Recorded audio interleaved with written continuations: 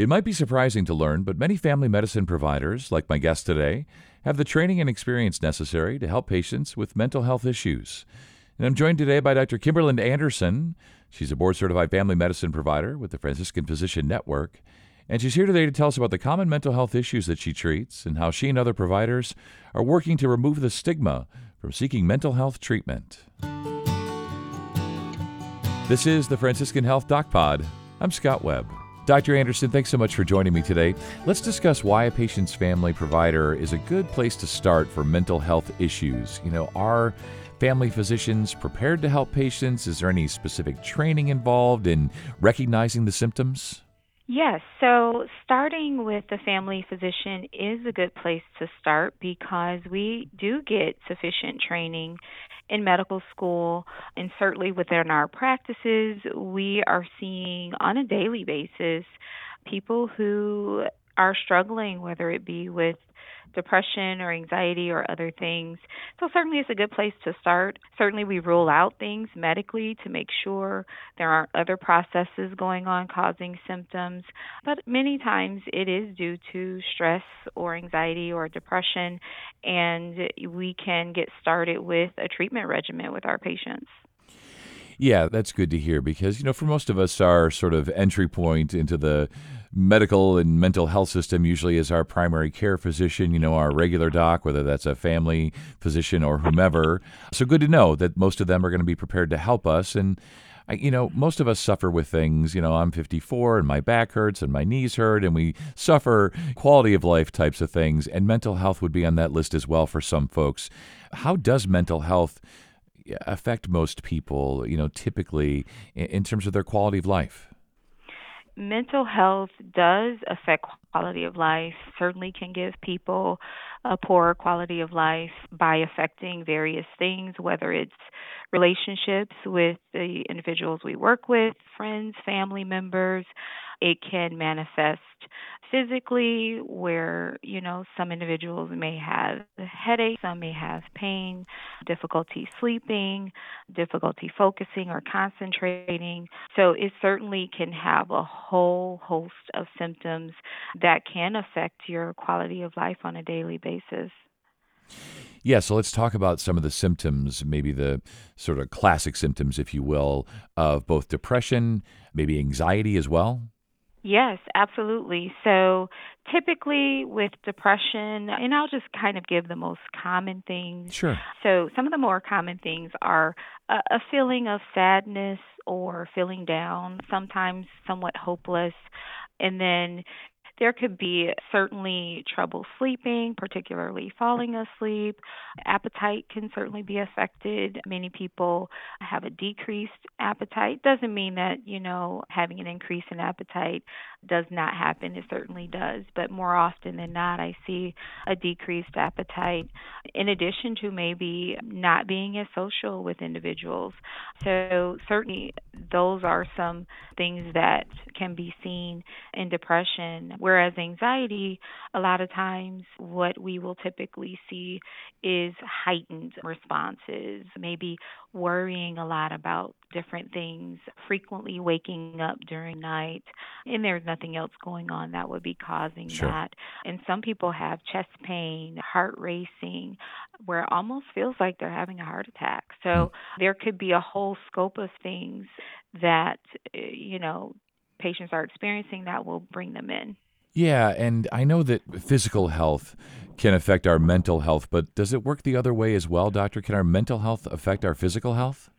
Absolutely, absolutely. And it's an area where I think we're still learning things when we talk about whatever we're experiencing mental health wise. There's so much being thrown at all of us day in and day out. There's so many things outside of our control.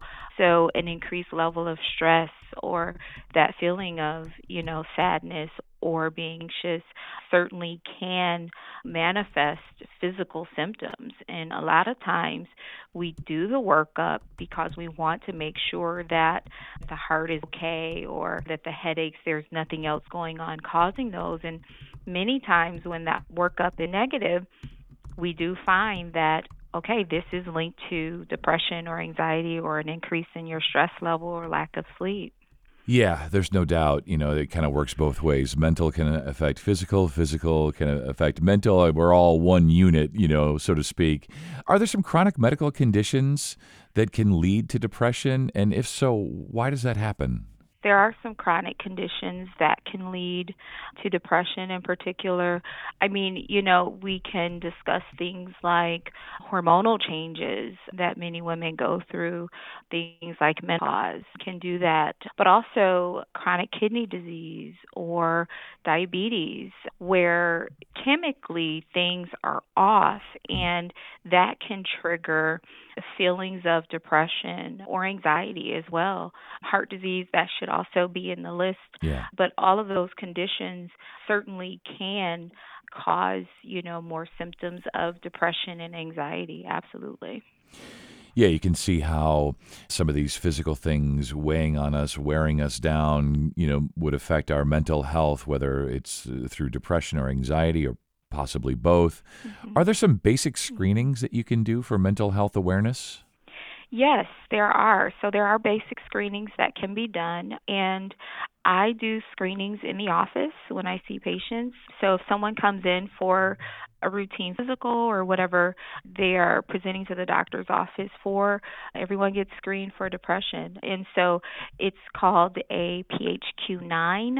That is a questionnaire that gives some idea of where things may fall as far as depression goes, and based off of how the questions are answered, it gives me an idea of if depression may be present or not, or if that's something that I need to go into further.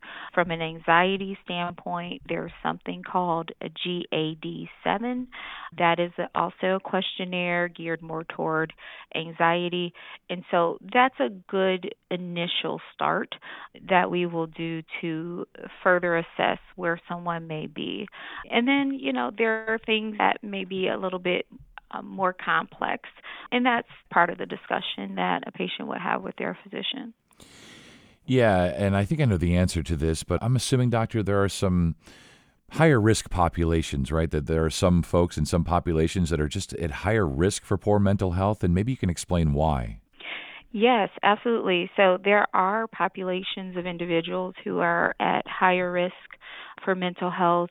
Certainly, if mental health conditions already exist in the family, just like we look at family history for many other processes, mental health is also included in that assessment. So if we have parents or siblings, certainly first degree relatives who have some mental health, certainly that individual is typically at an increased risk. It does not mean that someone has that, but it's something that we would keep an eye on. In addition to individuals who have chronic medical conditions, they can be at an increased risk, as well as if someone is already suffering from a more difficult quality of life, if you're having financial strains, if you're having marital issues or relationship issues, your struggles at work, any of those things certainly can put someone at an increased risk of having depression, anxiety. Yeah, doctor, it seems that maybe one of the silver linings of COVID is we've been talking more about mental health and some of the previous stigma related to mental health, and having these conversations is sort of diminished somewhat. But I'm assuming that many family physicians, including yourself, really are pushing for the elimination of all stigma, right, that accompanies poor mental health disparities, high risk populations, and so on. So maybe you can address that a little bit, the stigma and what you're trying to do about it. Yes, absolutely. So, yes, we are trying to eliminate any remaining negative stigmas when it comes to mental health. It is an essential part of all of us. And I truly believe that each and every one of us will go through things in life. And, we're getting there. We're getting there to the point where we are seeing some progress in how open society is becoming when it comes to mental health. We still have some ways to go, but we're trying to increase awareness by bringing things up on a regular basis when we're here in the office. certainly with a lot of the medical societies, whether it's the American Academy of Family Physicians or various organizations that are linked to all of the physicians, increasing that awareness throughout the community. And so that certainly is an area where we're trying to do more work to eliminate any negative stigmas. Prior to COVID, we were doing more community fairs and things of that nature. So I would like to see, that return. I feel like that also helped. So certainly that community outreach is absolutely key. Yeah, so important. And what are some of the newer treatment strategies that you all are employing to increase the number of patients who, get the appropriate treatment, actually, either come in or possibly through telehealth, which I know became really big during COVID? What are you doing to try to just make sure that folks get the treatment they need? In order to, really make sure that people are getting what they need, the first thing that we try to do is make sure someone's comfortable.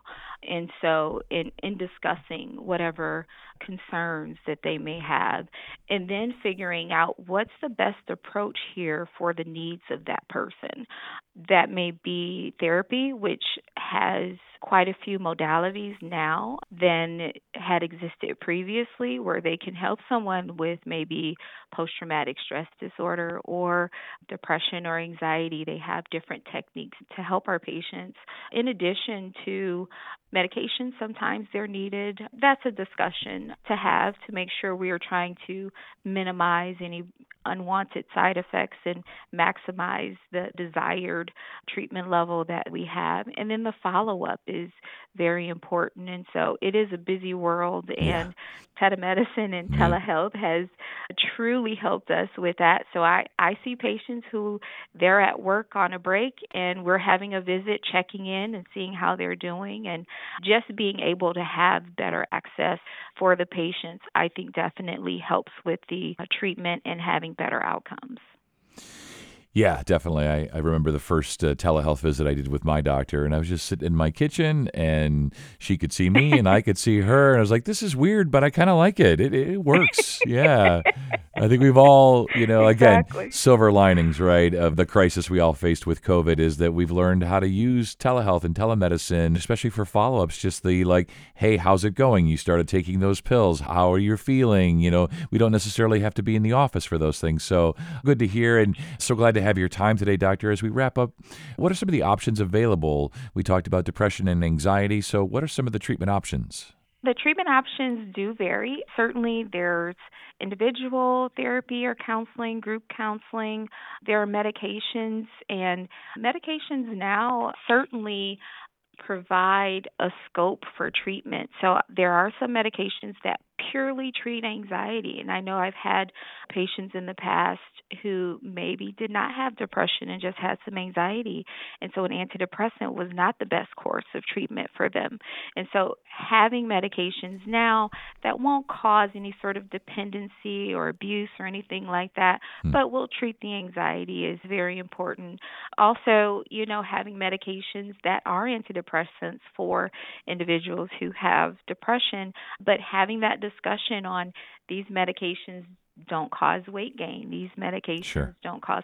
And so going through that scope, that's certainly an area where having that discussion with the doctor is key. And then, we also will refer to the therapist if that is indicated as well. So there is a whole scope of treatment available depending on what each person needs. And, I would just encourage if anyone thinks that maybe they have some things that could be better, I would encourage them to see their physician and start the conversation. Yeah, that's great advice. As we got rolling here today was about you can talk to your regular doctor, your family doctor. They have experience, they have training, and if they can't help or they feel that whatever issues you're confronting are a little bit above them or outside of their area of expertise, they'll refer, as you say. We have to look out for ourselves, our family members, loved ones, see our doctors, trust their expertise, take our meds, all that good medical stuff. Yeah. Exactly. So, Doctor, it's been so good to speak with you today. Really educational. I love your compassionate approach. And, we hope that folks, when they click play, we hope they appreciate your advice as much as I did. And maybe we'll talk again in the future. Thanks so much. Thank you so much, Scott. Have a good day.